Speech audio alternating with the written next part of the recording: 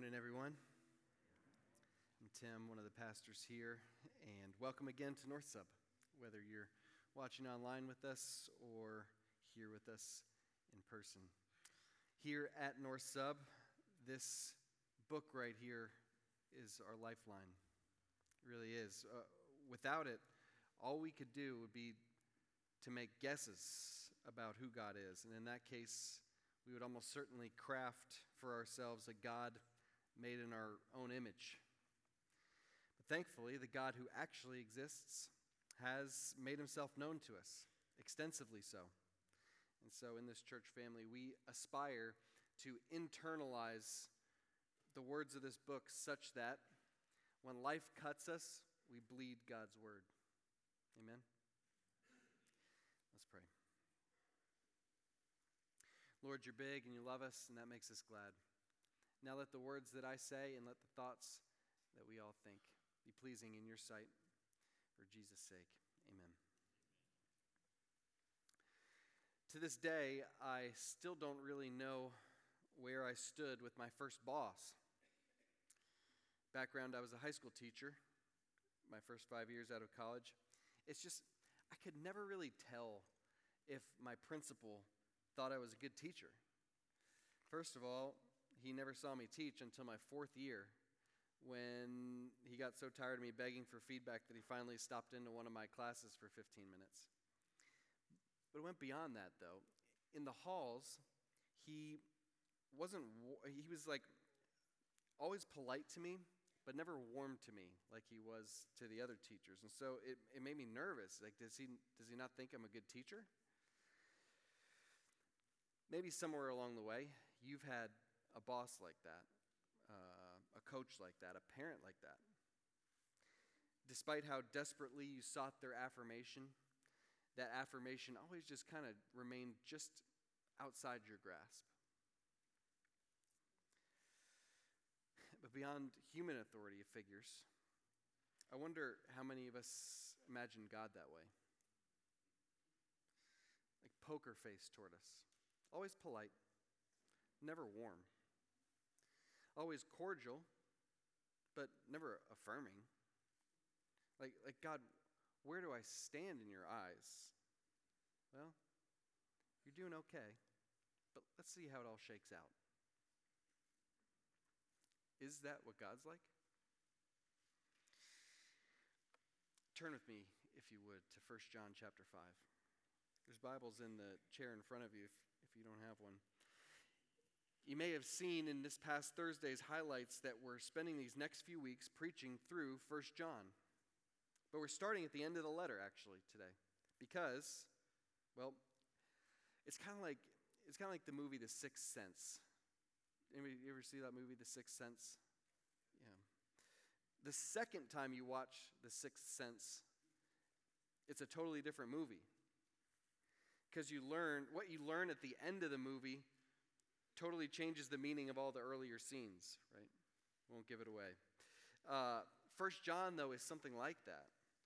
Too often, I think, preachers pluck verses from the early chapters of 1 John without acknowledging that what John says in the final verses of the letter is explicitly meant to shape how we understand all the earlier verses.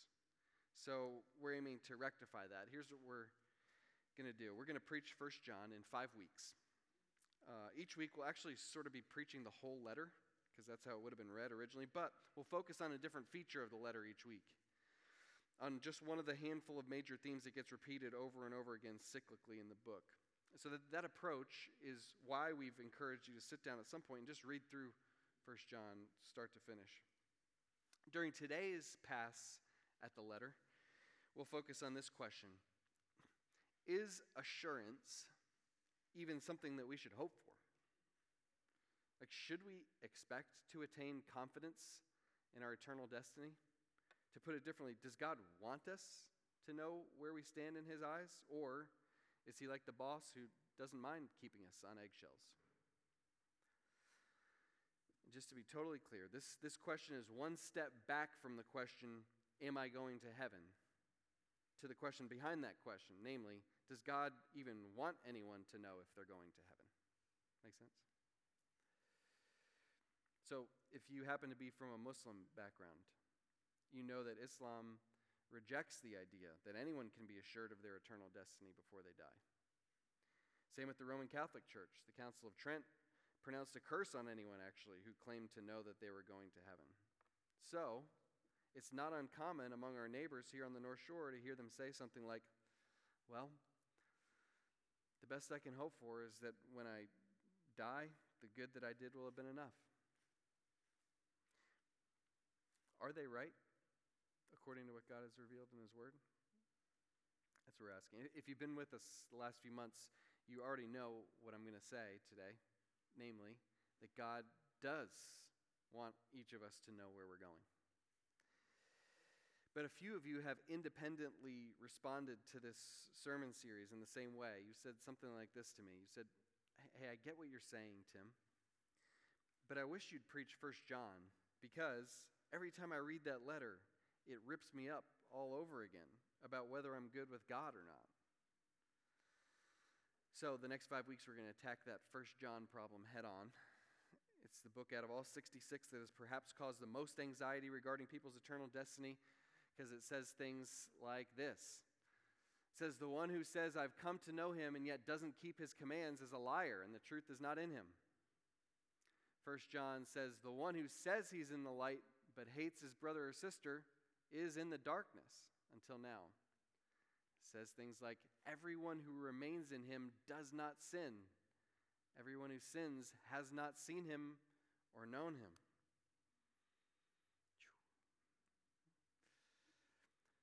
Our goal this week, today, is a modest one. I want to show you that even in 1 John, even in this anxiety-producing book for some of us that can say things like these, the purpose that John has in mind when he's writing all this is actually that he wants us to close this book at the end of the day feeling assured that we have eternal life. Isn't that wild? If you haven't had a chance to read through the whole letter in one sitting, we hope you have a chance to do that this week. It's about a 20-minute read max. Today we're focusing on the closing verses, chapter 5, verses 11 to 21. There's at least 4 questions that this passage answers about eternal life. Who gets it? Am I supposed to know if I'm one of those who gets it? What benefits are mine now if I have it, and how do I keep it? We'll quickly pepper through those 4, and then we'll try to tie it all together at the end with a big idea. So first, who gets eternal life? It's verses 11 and 12. Who gets eternal life? Look at that with me. It says, and this is the testimony. God has given us eternal life, and this life is in his Son. The one who has the Son has life. The one who does not have the Son of God does not have life. First observation, this eternal life is given by God. It's given, meaning that it's not something any of us can ever earn or deserve or attain on our own. It's a gift that God has given to us. But when John says that it's given to us, he can't be talking about all humans, right? Because in the very next verse, he's going to draw this bright red line that some receive the gift and others don't. So who's the us that do receive eternal life? We see here in verse 12, it's those who have the Son. That's the answer, those who have the Son. Now, I wonder, what do you think about that assertion of John's? What do you think about that? And I mean, kind of like honestly, what do you think about it? I'll start. To me, the way the world works, or at least seems to work, doesn't always seem to line up with 1 John 5:12. In my estimation, right? Like it seems to me that Elon Musk is presently living the life. That my friends who post on Instagram from exotic places are living the life. Right? That celebrity pastors with huge followings, they're living the life. Right? So how do those observations square with John's words here about who does or doesn't have life? has those thoughts?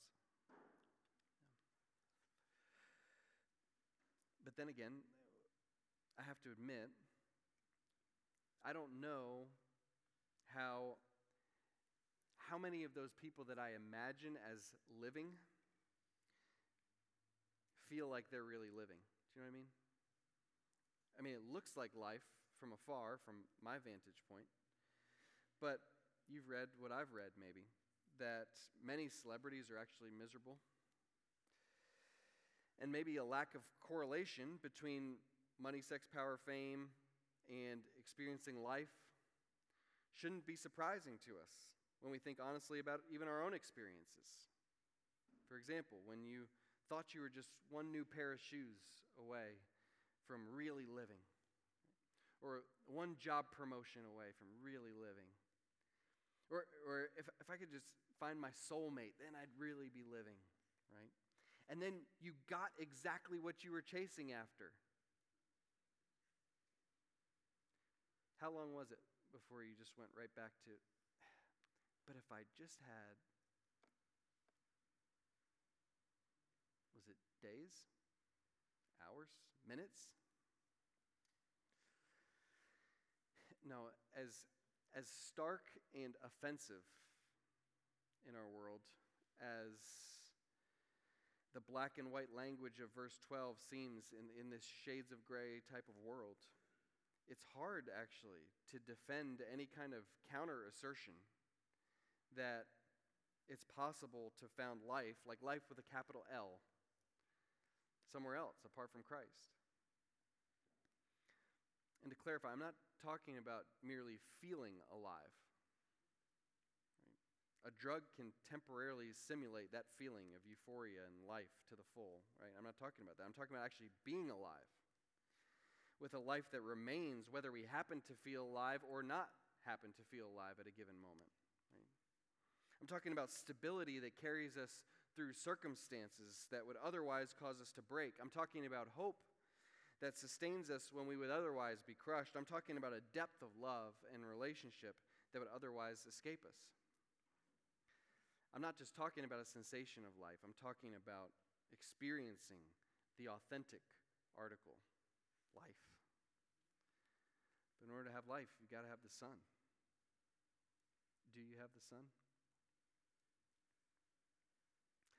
Second, am I supposed to know if I'm one of those who has eternal life? Like, if those who have eternal life are those who have the Son, yes, I want to know whether I have the Son or not. But first I want to know, am I even supposed to be able to answer that question definitively? Verse 13. I have written these things, John says. This is at the very end of his letter. I have written these things, everything preceding this, to you who believe in the name of the Son of God, so that you may know that you have eternal life. That's why. He's given us the purpose statement for his letter. What's the purpose? Why has he written these 5 chapters? So that you may know that you have eternal life. Takeaway. God wants us to know with certainty whether we have the Son. God wants us to know with certainty whether we have the Son. We call that assurance. Assurance. It's this path that the Christian is called to walk. We keep showing this graphic throughout this series. It's this road there in the middle. Biblically speaking, this assurance comes from 4 sources. You've seen this graphic too, though the 4 aren't equally weighted. The driving assurances of salvation are the blood of Jesus and God's promises. The blood of Jesus shed for us to take away our sins, and God's promises that he will make good on his plan to save those who believe in him. The supernatural source of assurance is the witness of the Holy Spirit, who gives us a subjective sense in our own spirit that, yes, we do belong to him. And finally, the confirming source of assurance in Scripture is the fruit of a transformed life, obedience, as we live in a way that increasingly matches up with the belief that we claim to have. So this is the path that the Christian is called to walk, right here, assured of salvation. But there are these 2 ditches, one on either side, threatening to divert us from this path and to get us stuck one way or the other. The first, you might remember, is presumption. That's a flippant, I'm sure I'm good with God. The other is unhealthy introspection. That's a debilitating paralysis in which we never feel confident that we're good with God. And check this out. We fall into the presumption ditch when we ignore the fruit of obedience, which was the final confirming source of assurance here. This fourth one is the tricky one. We fall into presumption when we ignore that, as if it doesn't matter how I live.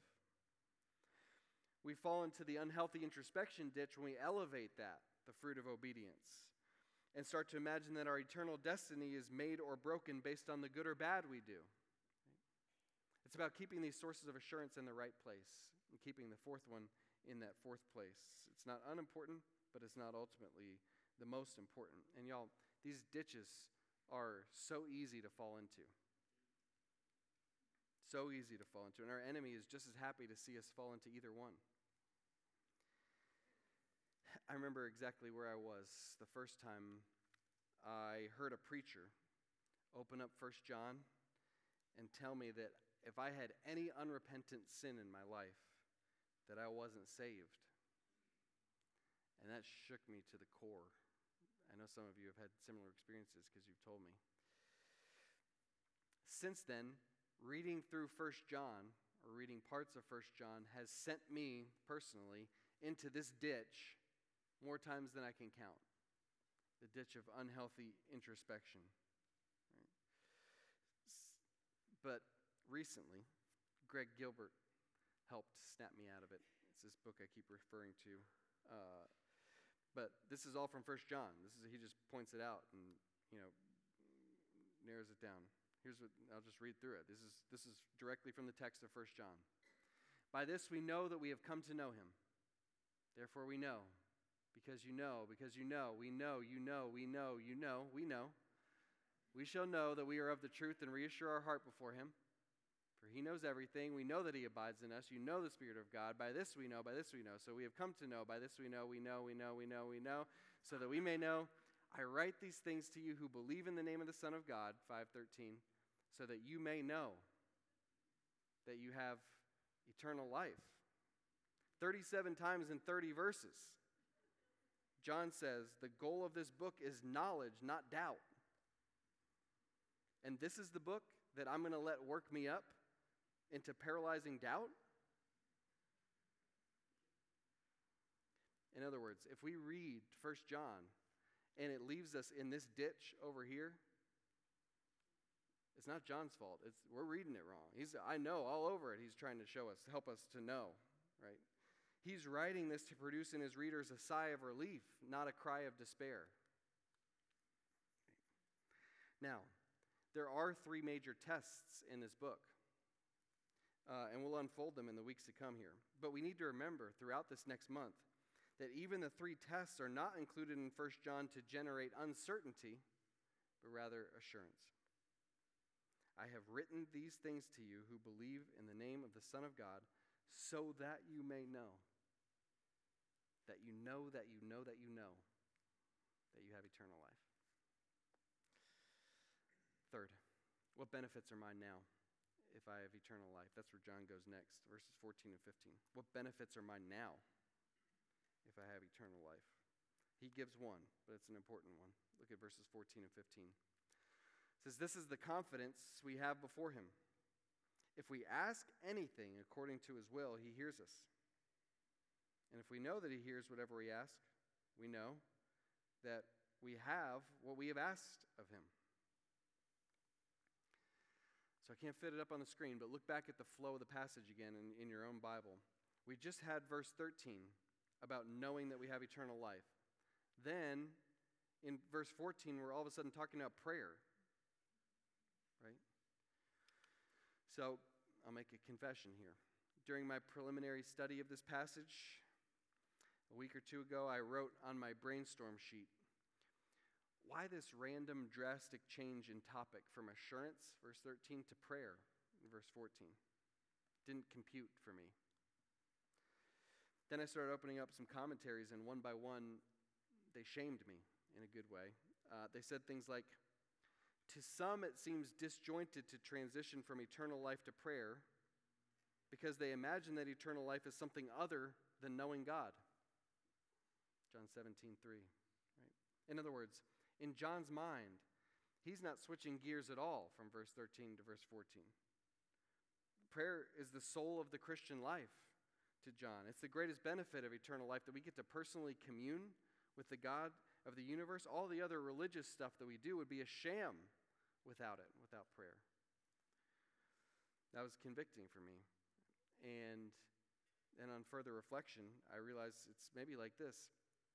To want eternal life, but to be indifferent toward prayer, would be like if my favorite musician gave me backstage VIP passes to any concert I wanted to go to on his tour. But then I let the tour go by without ever once taking him up on it. Right? See, if we're not interested in communing with God, which is what we do in prayer, why do we even want eternal life with Him? Right? Eternal life would be miserable, actually, if you were ambivalent about intimate connection with God, because knowing God intimately is the whole point of what eternal life is.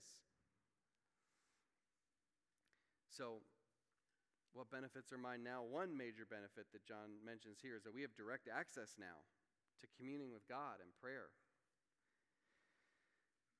Now, notice how I said that.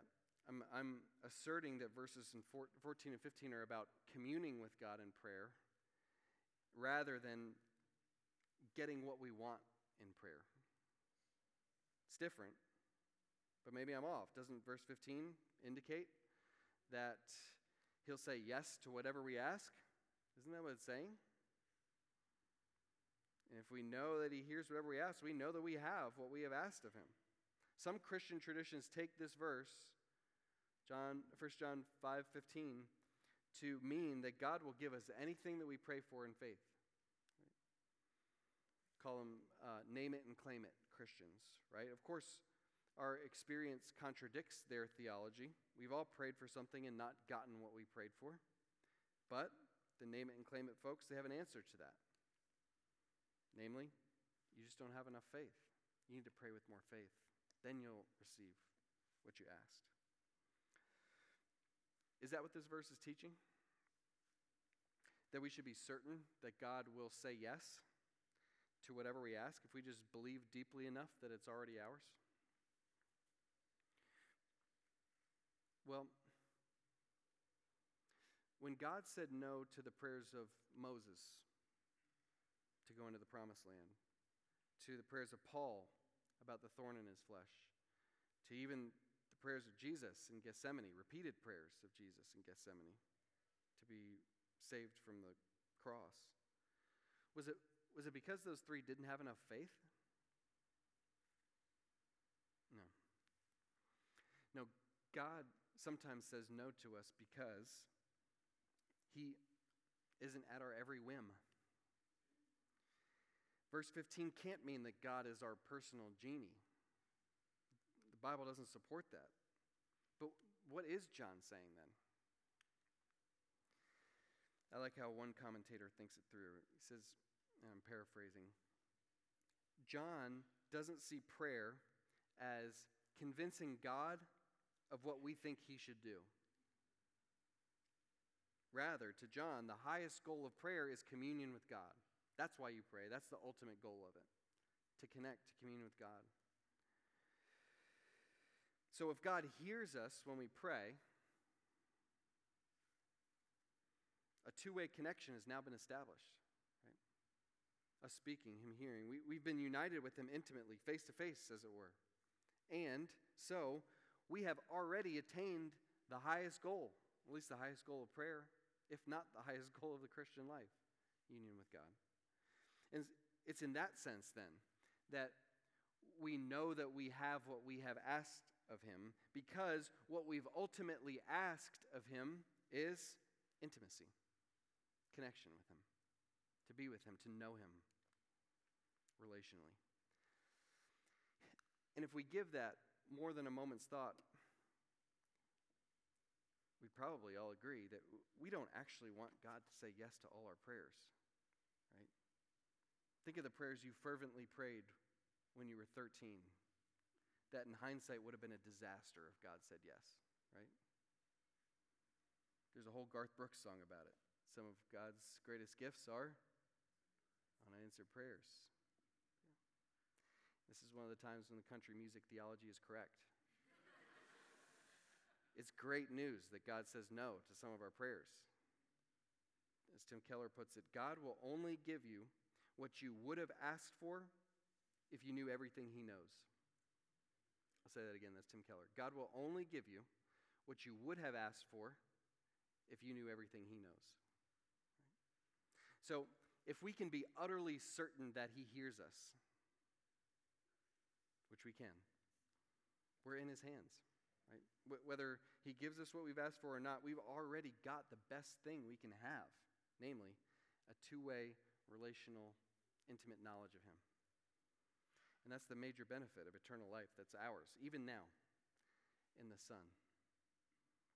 Now, final piece of the puzzle. If I've got that sort of life awaiting me for all eternity, plus all the benefits of intimacy with God that come with eternal life now, man, I don't want to lose that. I want to hold on to it.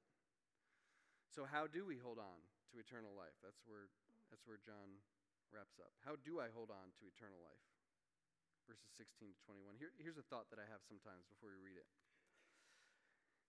Considering the amount of times that I've been so close to going off the rails, like significantly going off the rails, already, I'm in my mid-30s.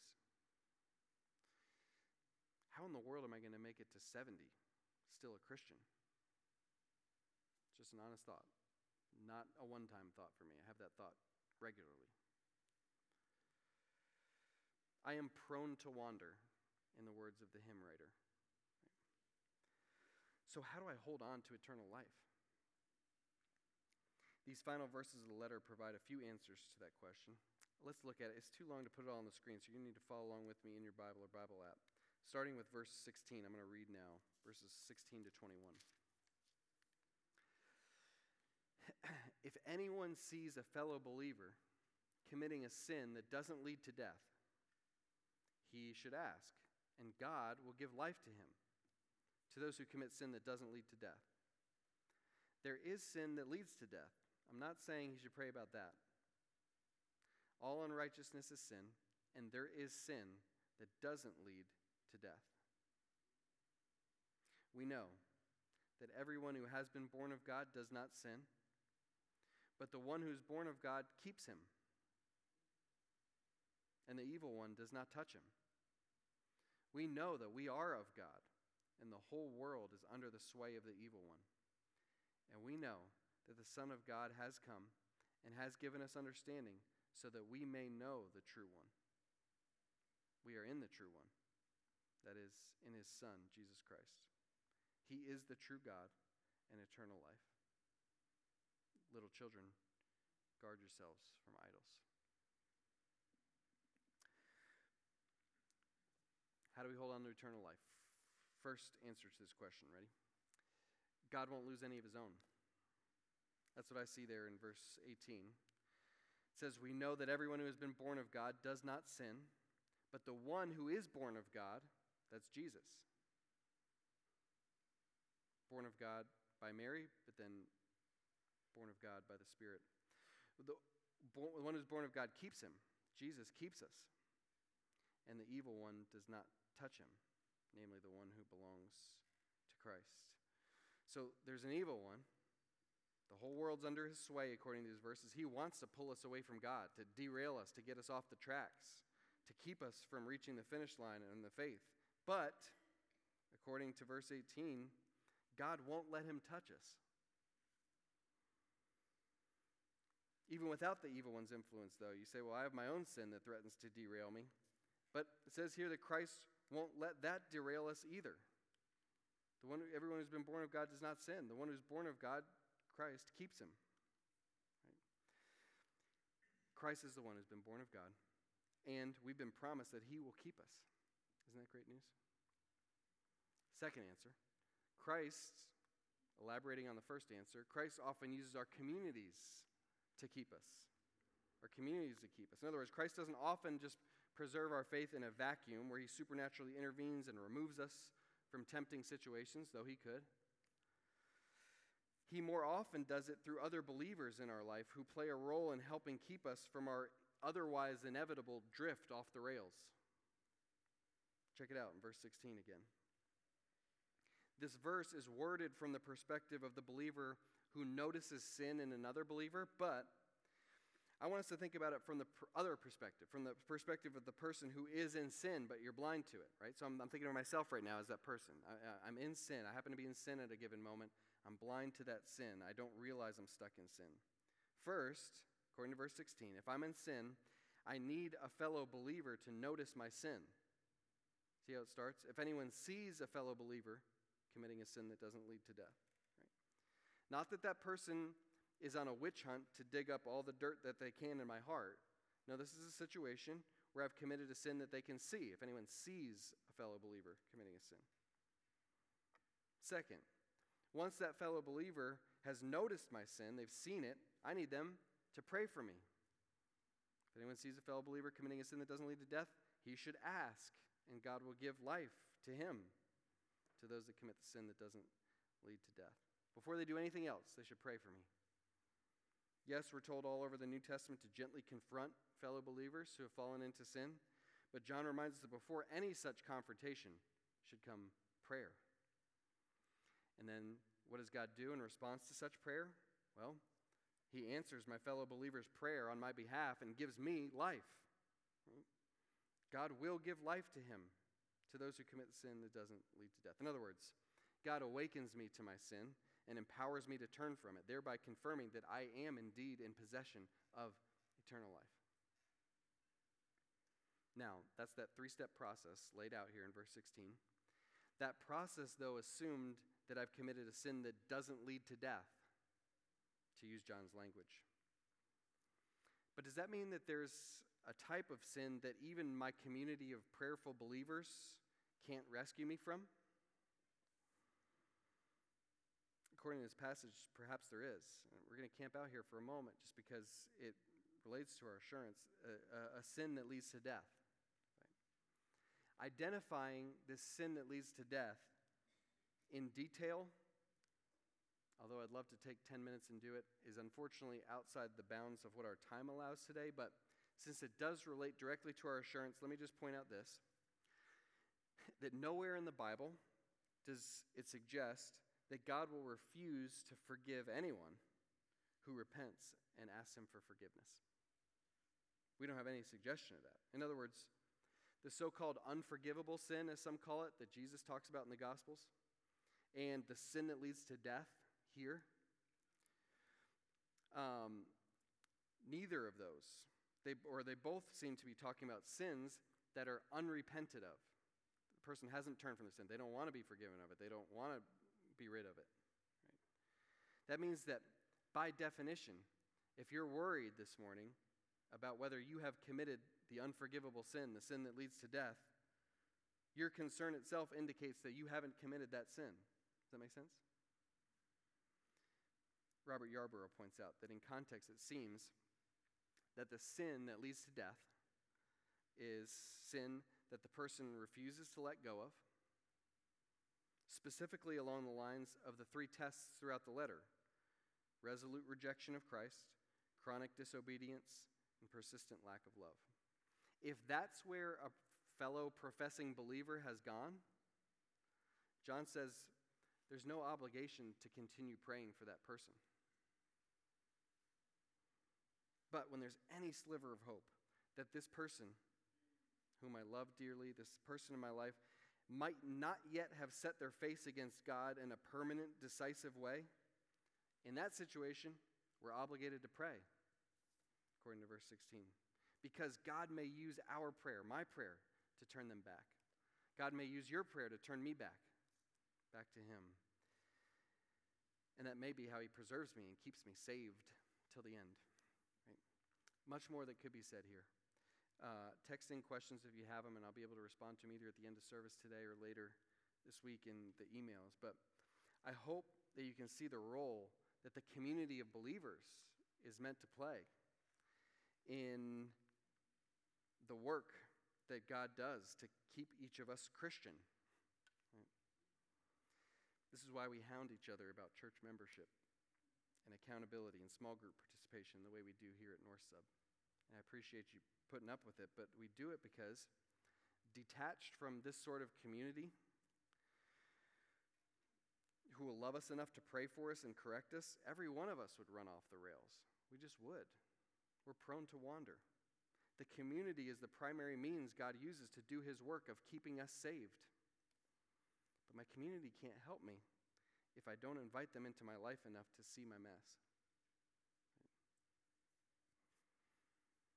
That said, my community's role in keeping me saved doesn't absolve me from responsibility for my own walk with God.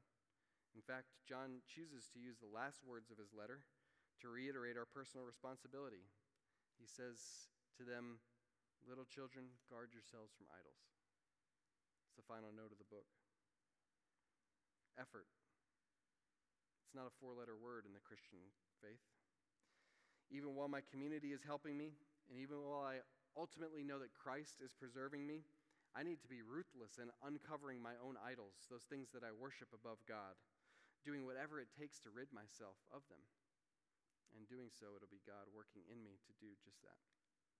So, to summarize these three answers to the question of how we hold on to eternal life, I try to put it together like this. How do we hold on to eternal life? Well, we ask others to notice our sins. And when they pray that we'll be rescued from our sins, God uses such prayers to keep us, all while we make effort to resist idolatry. That's a lot. Say it again. How do we hold on to eternal life and not lose it? Well, we ask others to notice our sins.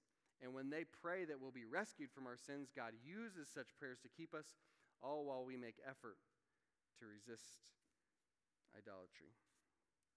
So, who gets eternal life? Those who have the Son.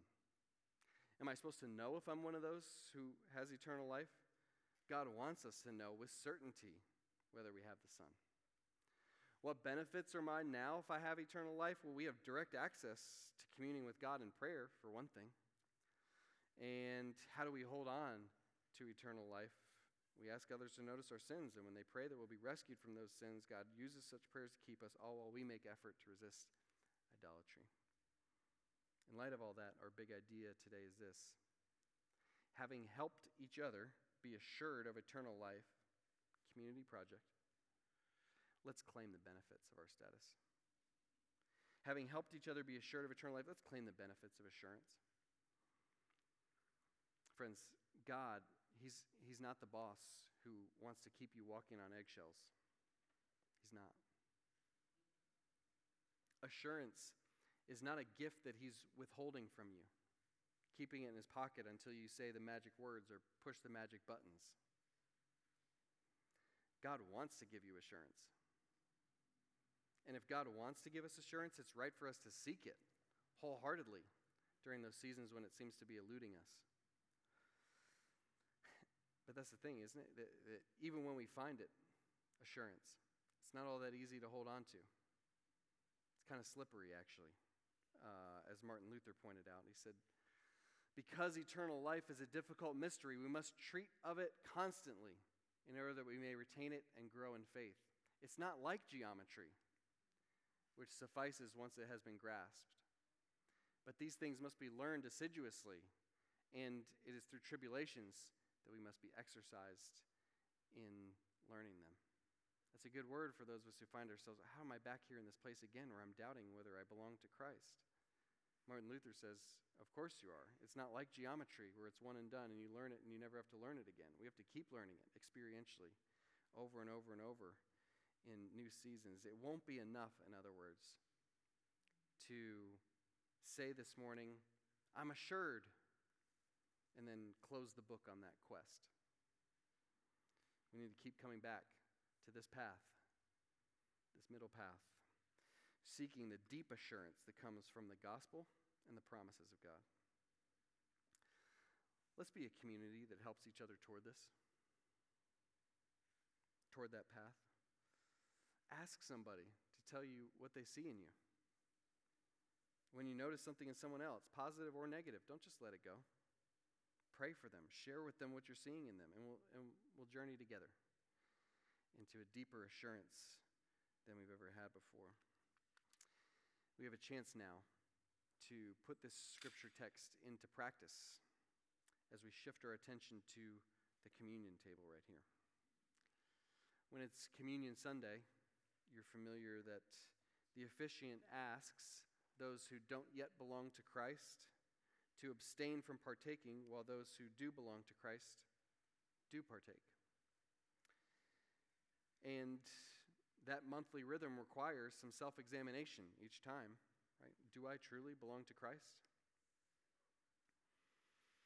If month after month I hear those words said from this stage and I flippantly say, self-examination is for someone else, I'm good with God. And I just kind of casually take communion with my mind on the afternoon's recreational activities. If that's what I do, then I may be in danger of this ditch right here, presumption. But on the other hand, if month after month, the call to self-examination at the beginning of communion time causes me to abstain from communion because I don't feel worthy of salvation despite my sincere belief in Christ, now I may be in danger of this ditch, right? In other words, it may seem humble to say, I don't know. I don't know if someone as sinful as me could belong to Christ or not. But that's actually prideful. It's prideful because if God says he wants us to know that we're saved, then it's not presumptuous for a true Christian to know that he or she is saved. It's actually presumptuous for a true Christian to doubt that he or she is saved, because we're setting ourselves up above the God who has declared that we not only do belong to him, but that we should know that we belong to him. That doubt, in other words, is a direct affront to God's promises. God wants us to know with certainty whether we have the Son. If you've never laid hold of that certainty, it's time now to let him give you that great gift and to take communion today with a fully assured heart. Let's pray.